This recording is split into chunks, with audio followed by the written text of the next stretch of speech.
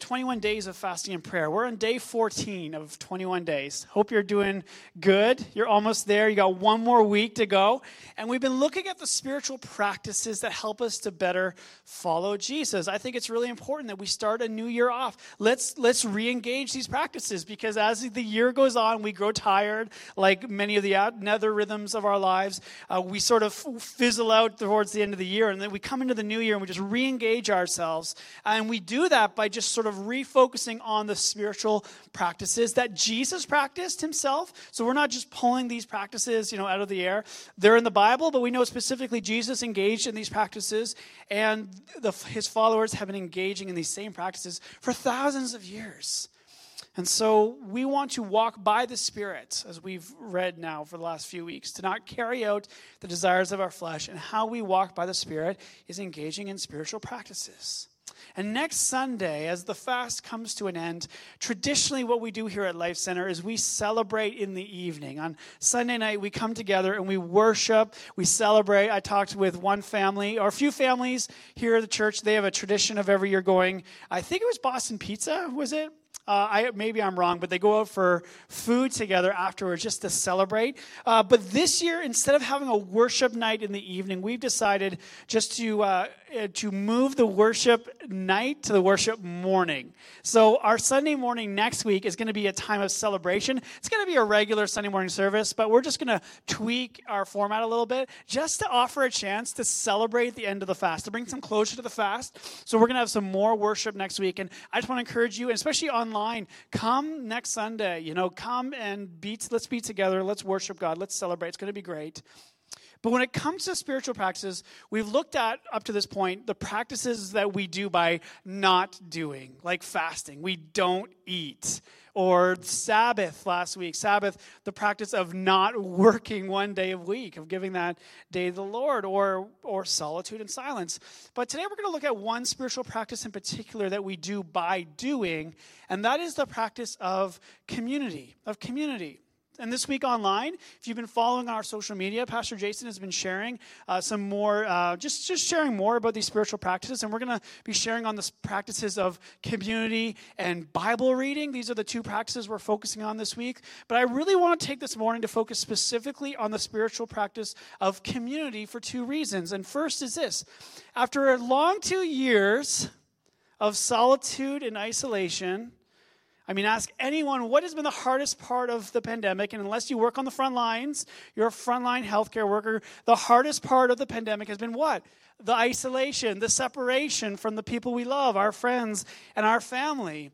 And so I think that as we emerge and start going on the trajectory towards a post-pandemic world, this is a discipline we need to engage in once again. Do you agree with that? And number two, it is a practice that is complementary to the practice that we looked at last week. That is the practice of solitude. That both community and solitude, they can be quite different. They are quite different, but they both do the same thing. That is, they help us to better follow Jesus. And chances are there are some here today in this community that when we talk about a practice like community, that comes naturally to you because you naturally love to be around any people. Any extroverts in the house? Anyone just love to be around people? Of course they would woo. You're the type of person that you want to just practice the spiritual practice of community by taking everyone to Boston Pizza after lunch today, right? Like if it was open, you would totally be like, it's on me, let's go, woohoo. And you'd be going there. And then there are others, and it's not that, we totally get that introvert-extrovert thing. We kind of misunderstand it, right? It's not that if you're more introvert, you don't love people. Of course you love people. Is that, it doesn't fuel you being in community the way, it fuels others. And that maybe you feel closer to Jesus when you are in solitude. Anyone? You feel closer to Jesus? Yes, it's okay. It's totally okay. That's how God made you. That's all right. But as we approach these practices, these disciplines, let's not only embrace the practices that come naturally to us, right?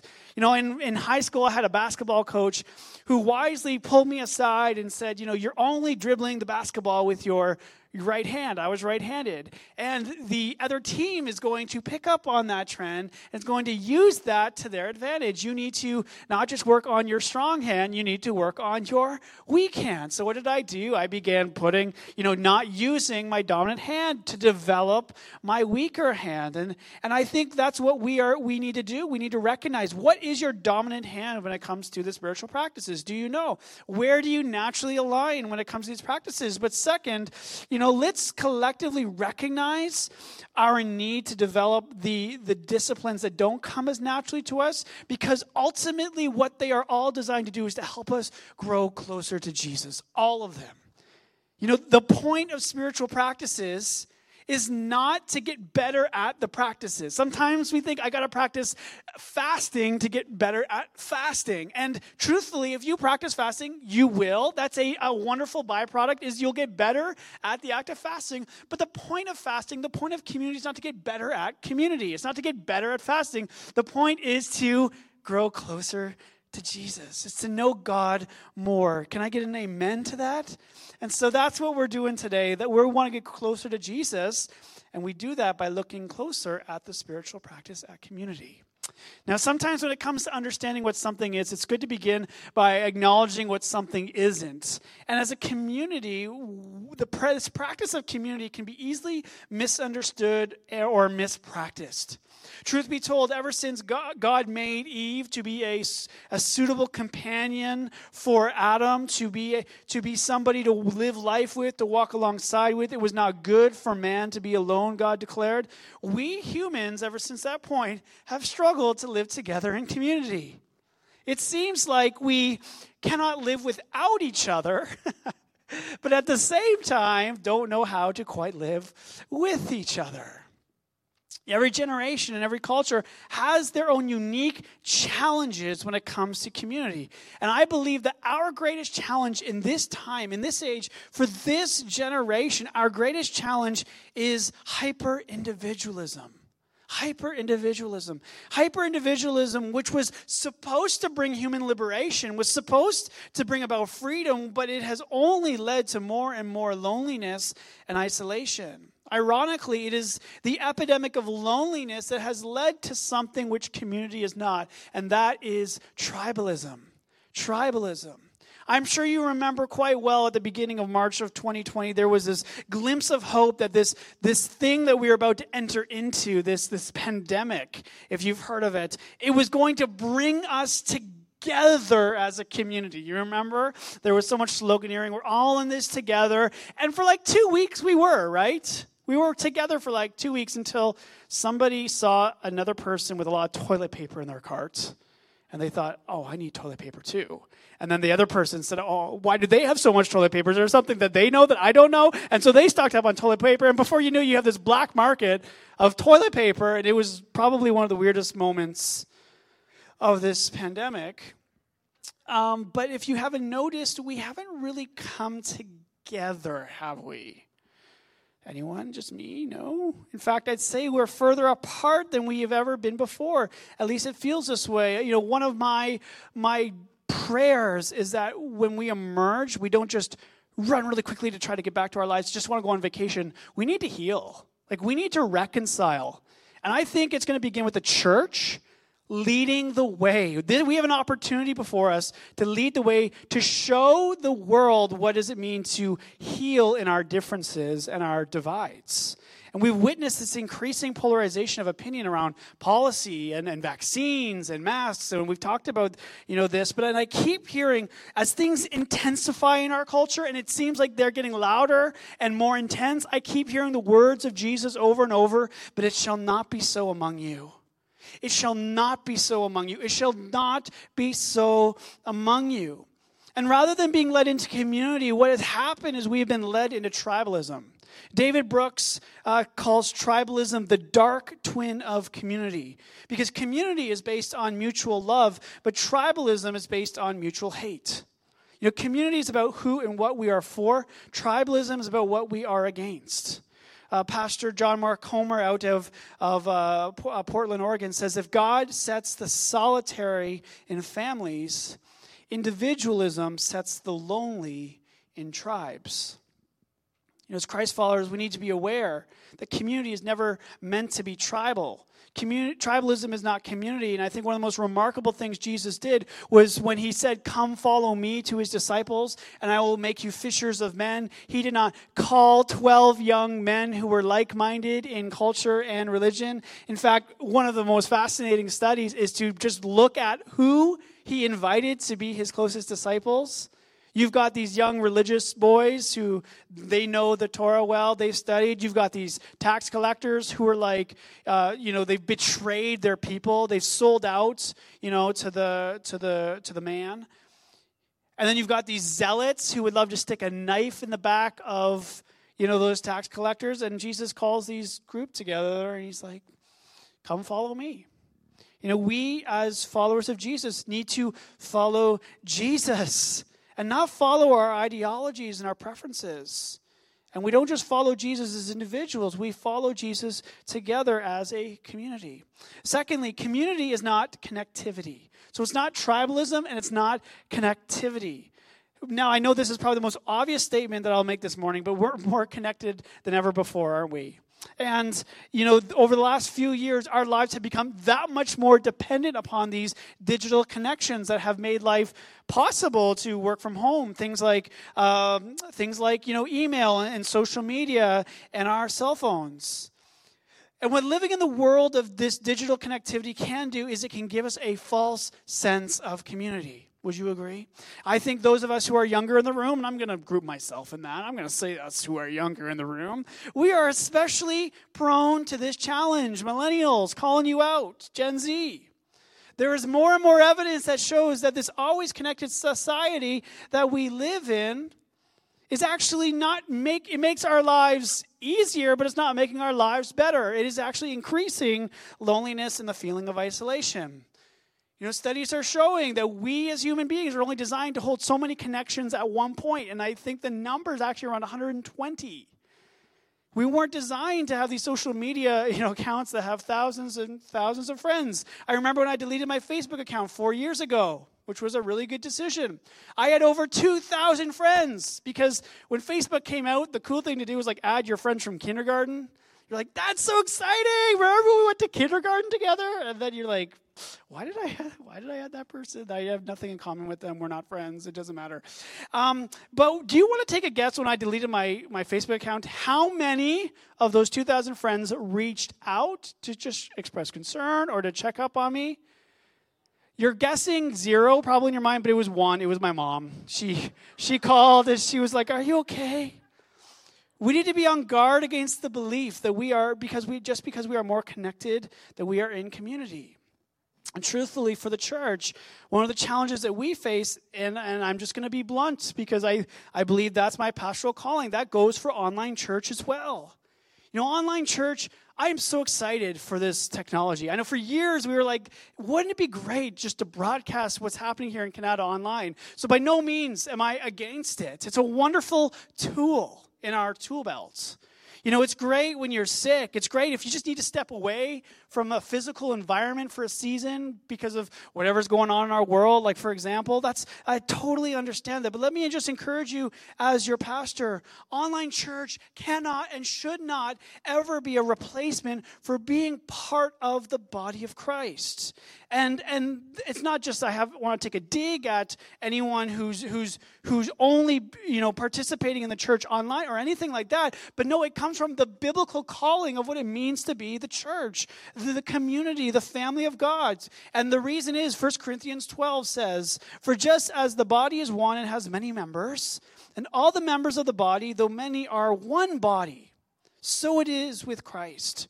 For in one Spirit we're all baptized into one body, Jews or Greeks, slaves or free, and we're all made to drink of one Spirit." You see, the body of Christ is this collective agreement that we all need each other. You need me, I need you. I need your encouragement. We need each other, and we need each other to be the church God has called us to be the city, because the body does not consist of one member, or just these members, but of many members. And so the eye cannot say to the hand, "I don't need you right now. I don't need you," and neither can the head say to the feet, "I have no need of you." We need one another. Community is not connection. And then finally, this might confuse some of you. I don't want to throw you off, but community is not church. Community is not church. Now, maybe you heard me saying that online church is not enough, and so what I got to do is I got to go to church. Hear me, that's not what it means to be practicing community. Community is not going to church. And by church, I mean the place you go once a week, you attend for 1 hour on a Sunday morning. Attending a service or going to a certain building. No, there's a word in the Bible used for what we're doing here today, whether you're online or whether you're in person. And then the biblical word is the word ecclesia. Ecclesia, it's the word we get for church. And it refers to an assembly or a gathering of God's people, which, mind you, is also a practice. It's also a spiritual discipline to gather together with the body of Christ. Hebrews 10:24-25 says, "Let us consider how to stir up one another to love and good works, not neglecting to meet together as is the habit of some, but encouraging one another, and all the more as you see the day drawing near." Ecclesia is the spiritual practice of meeting together, of coming together to worship, to pray, to encourage one another. But what meeting together cannot bring is the sort of community that God has called us into. Sometimes we think going to church once a week or for 1 hour on a Sunday morning is living in Christian community. But I'm going to just say it, I don't think it is.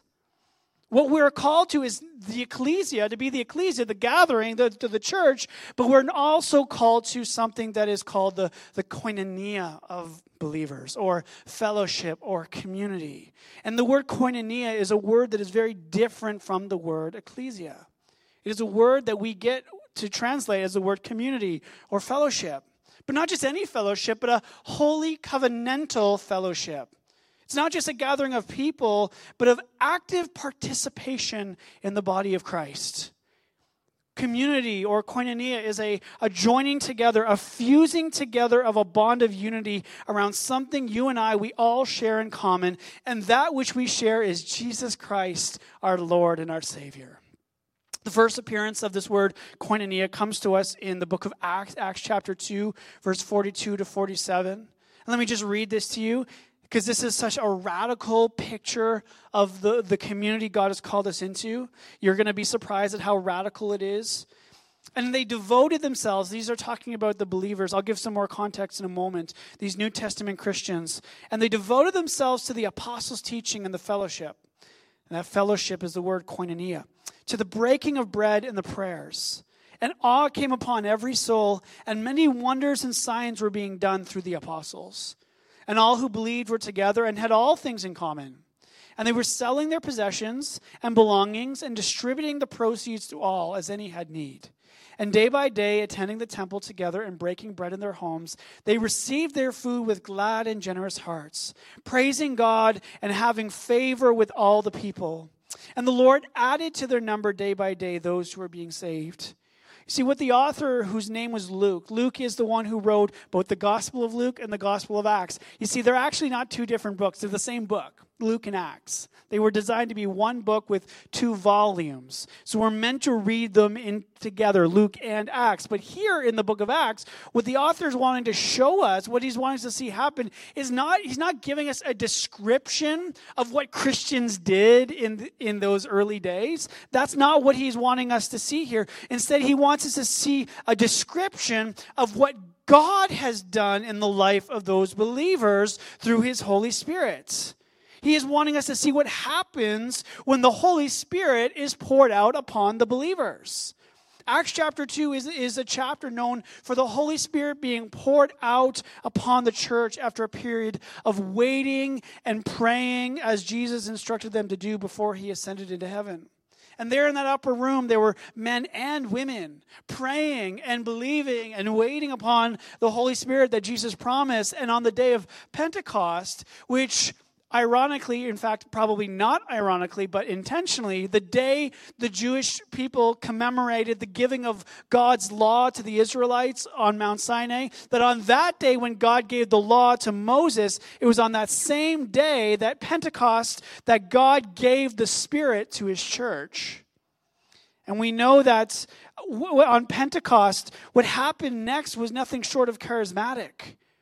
We believe that when God pours out his Spirit upon believers, when the Spirit of God manifests himself among believers, that it's not just a natural occurrence, but something supernatural begins to occur. We believe that when God's people gather together and the Spirit of God falls on them, that it will be more than just natural, it will be supernatural. It's not going to be the same old, same old.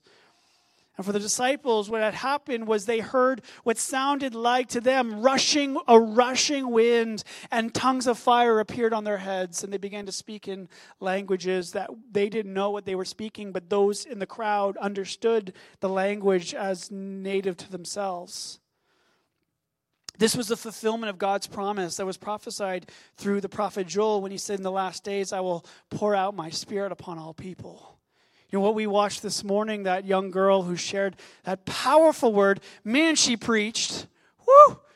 The word of God says that in the last days I'll pour out my Spirit upon all flesh, and your sons and your daughters will prophesy. They will prophesy. See, this is what it means to be a people of the spirits. That the Spirit has been poured out upon the people with no exception. And it was reported on that day of Pentecost, 3,000 people gave their lives to the Lord. 3,000 people. Now, as miraculous as this moment was, and it certainly was, what happened next after this event is as equally miraculous in my mind. For when the Holy Spirit was poured out, this charismatic experience didn't actually just last for a moment, but it began to transform every part of the believers' lives. And as a result of these individuals, 3,000 plus individuals who had placed their faith in Jesus, and the numbers added more and more and more as we see, God's Spirit was transforming them into something that is called, that we know as, community. They broke bread together. They shared meals, and when you look at the socioeconomic, factors of the day and the different ethnicities and who you ate with and who you didn't eat with, this was a big deal to break bread with other believers across the spectrum. They prayed together. They devoted themselves to the teachings of the apostles, to hearing the gospel preached, to interpreting their scriptures through a gospel lens, through the gospel lens of Jesus Christ. And perhaps most radically of all, and I think sometimes we want to skip over this because it's almost so radical that we don't know how to grasp it in our modern day cultural minds. They sold their possessions and they gave to those who were poor. They sold everything. They got rid of it all, and they lived basically together, sharing all things in common with one another. This was koinonia. And it was a holy fellowship that you and I cannot experience apart from God's Spirit.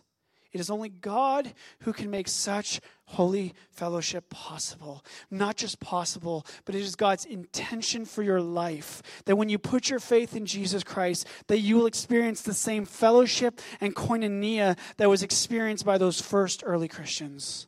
Why? Because the same Spirit that was poured out upon them has been poured out upon you. It is the same Spirit. When you give your heart to Jesus, that same Holy Spirit that baptized Jesus baptizes you into the fellowship of God that was enacted by Jesus, that was affected by the Holy Spirit, so that when the Holy Spirit is residing in you, there will be a prompting, a desire, an inkling, a yearning to join together with those who have the same Spirit of God, to come together and be radically devoted to one another in grace and in truth. And if this radical community is something that God has called you and I into, and I hope today you believe that to be true, if the Holy Spirit has affected in you this desire, it means that the spiritual practice of community is never something that can be optional for believers in Christ. It's not like, do you want fries or salad along with the main course? Do you want to follow Jesus in community or in solitude? No. It's the same way that when you're born, you don't get to pick who your family is. You don't get to pick who your brothers and sisters is, who they are. You're born into the family of God. You are born into community. You are born again into the community of God. And God has designed life in Him so that it is virtually impossible to follow Him apart from the context of community. I'll say it again because I've said it before. This might be controversial in our culture today. You can be saved by Jesus apart from community. But it is impossible to grow in Jesus apart from community. Now, with all that said, Is the fellowship of believers a perfect community? Do I really need to answer that? Can you answer that for me? Are we a perfect community? Now, I know there are some here today who have come to this community because you were wounded by another church, another community, another group of believers. And sadly, there are those who are sitting in another church here today, or another church across the city, because they were wounded by this community. You know, if you've ever been wounded by a brother or sister in Christ, I'm so deeply sorry. I'm so deeply sorry. You know, I've known people who have come to this church and said, I want to get into community, but I need time to heal. You know, I need time just to sit and just be here before I can jump in. I understand that. And I'm like, absolutely. My answer is always absolutely. You know, the early church that Luke gives us was a radically different community, but by no means were they perfect. I mean, if you've never read the book of Acts, there's your homework for the week. Go read about what that early church was like. It was beautiful, but it was messy. You know, you hear about these widows that begin to fight over, impartial treatment. One group of widows is being treated than another group of widows. You've got this couple who sells their possessions and gives the money to the church, but they sort of lie about the amount. They sort of hold back some for themselves. And spoiler alert, like when you read it, you'll drop dead in disbelief at what happens to that couple. It's not very nice. But if you've come here looking for a perfect community, allow me to save you the time and disappointment. That will come, maybe after 1 month, maybe after 1 year, maybe after 10 years. You will be wounded in some way. In fact, if you've never been wounded by the community, by the brothers and sisters in Christ, I might ask if you've fully given yourself to this practice. Yet for some reason, God continues to see community as a way that he forms disciples into the image of Christ.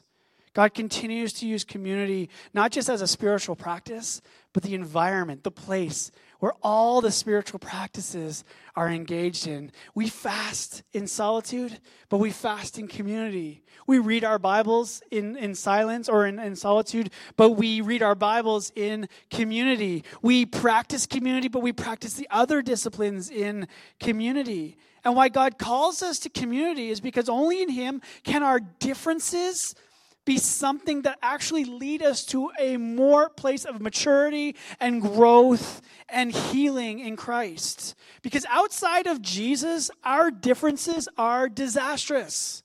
We've all been witness to that in 2021 and the start of 2022.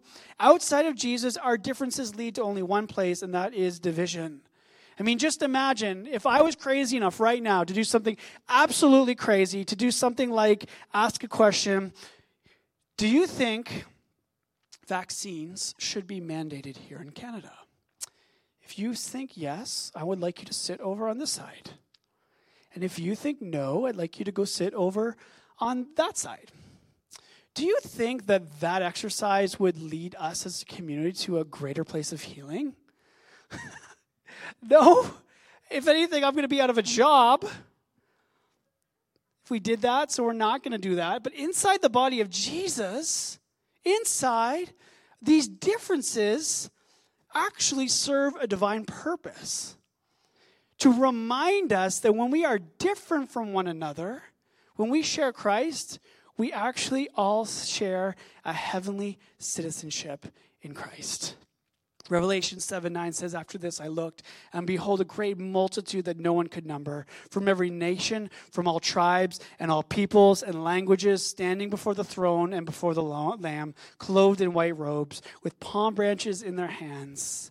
See, in heaven, there will be a people from every nation, every tribe, every language, every belief, every spectrum. There will be people in heaven, I'm going to say it, that believe that we should have vaccine mandates in Canada. And there will be people in heaven who believe that we shouldn't have vaccine mandates in Canada. But the good news is that when we're in heaven, that's no longer matters. Because we all share Christ. And so if it's not going to matter here in heaven, why should it matter here on earth?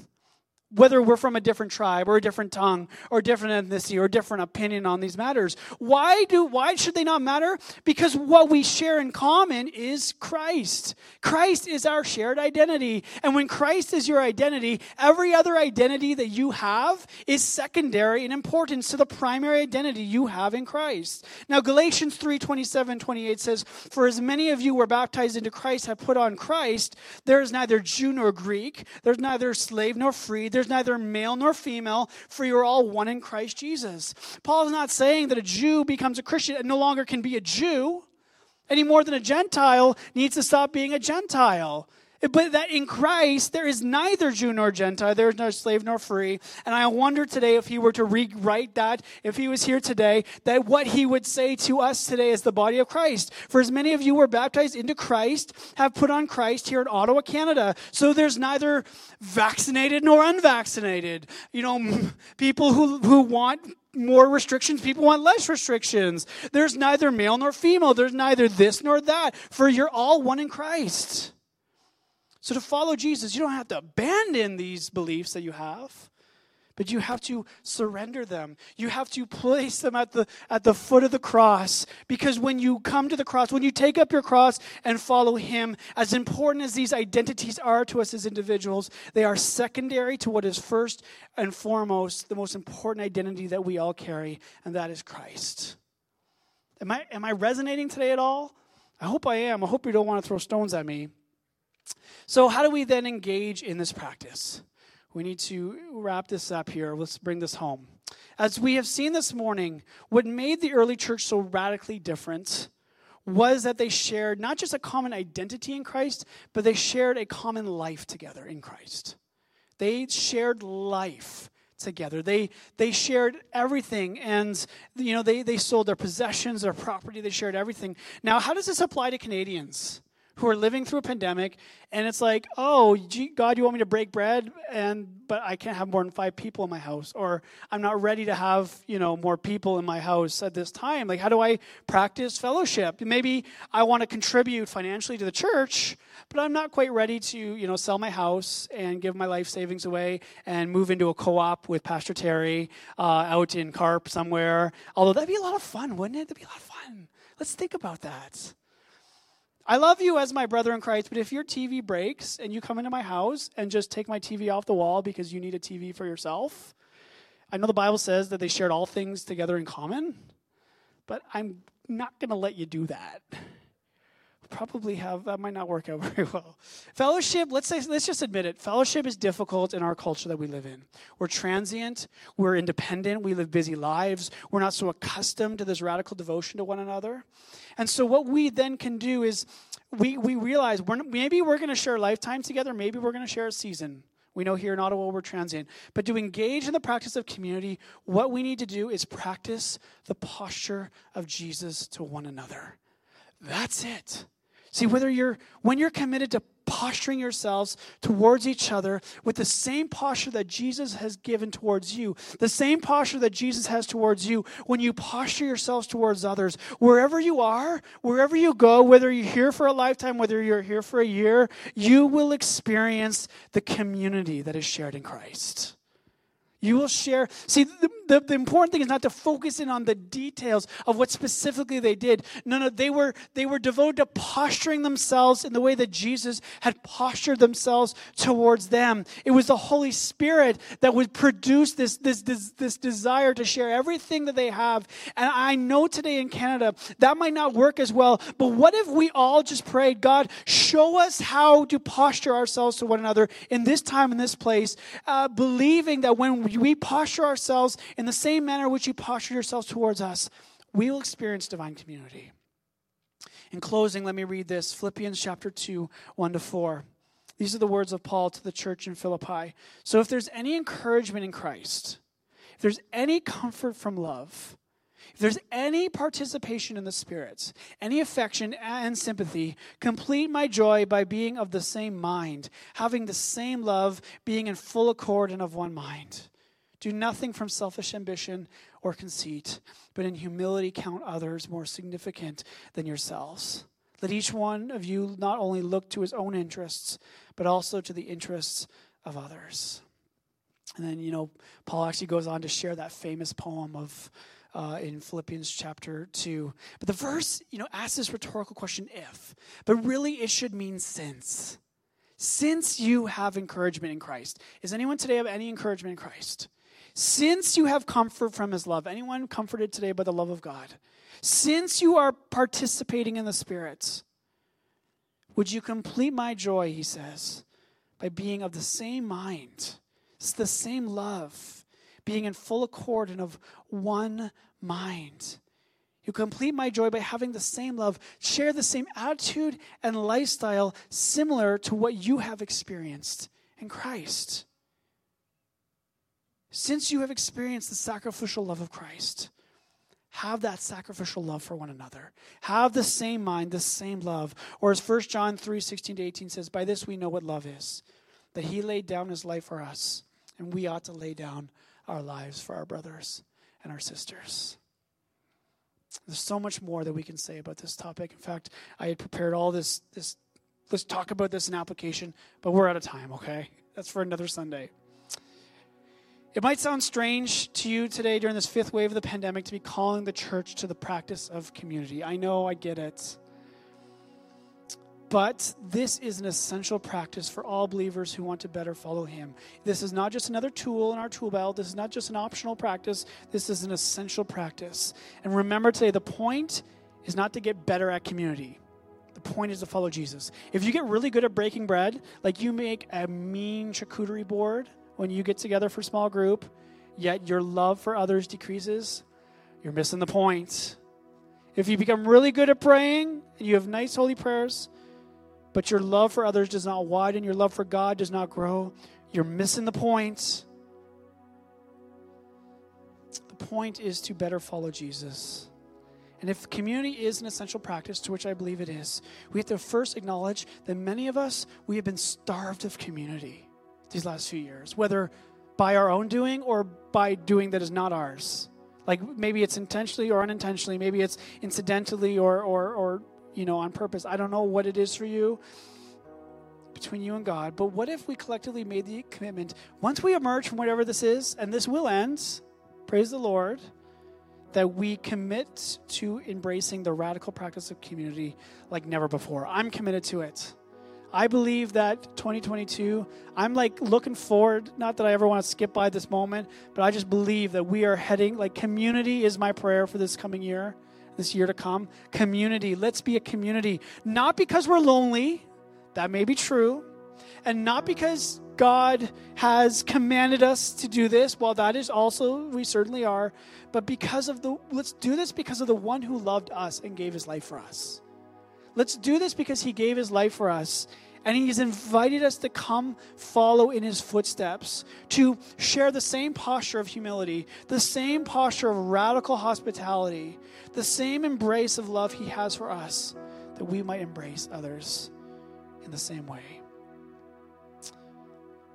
Let's just pray, and then we'll close here with a song. So Lord, I don't know how everyone is here today. I know I've been challenged today by your word and just this moment, Lord, to just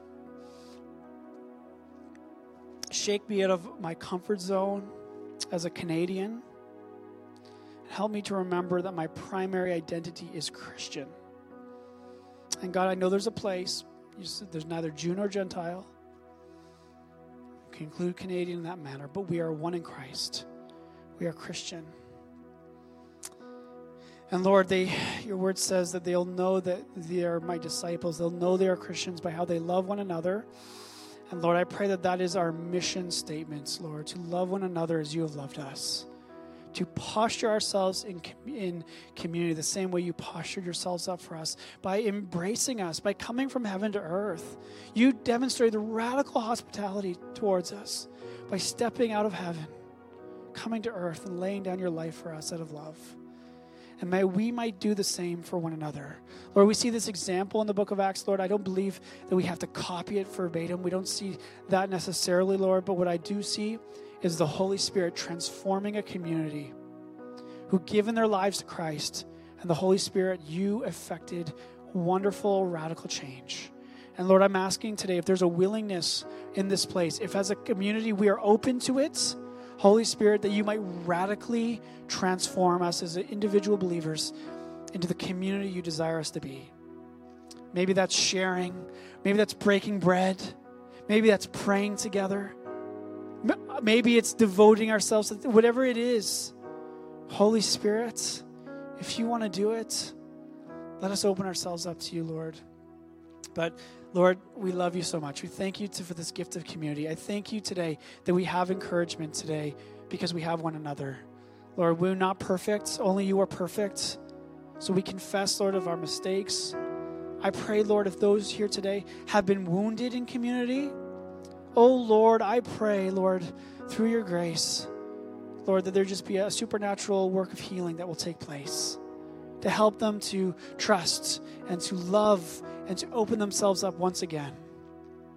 Lord, we pray the prayer of Jesus on the cross to forgive those who may not have even known what they have done to us in community. We forgive them, Lord, and we ask forgiveness for the times that we have done the same to others, whether knowingly or unknowingly.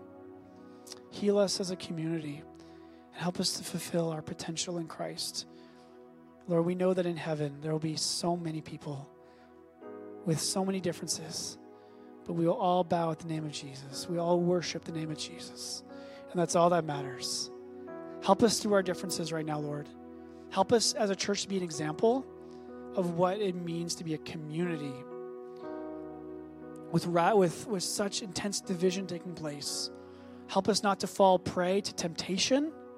Let's not be tempted by the world's division to do the same that which the world is doing. Help us to navigate, Lord. Give wisdom to our leaders, to our elders, to the pastors. Lord, just to foster this moment, just to steward this moment well for your glory and your purpose. In your name we pray. Amen.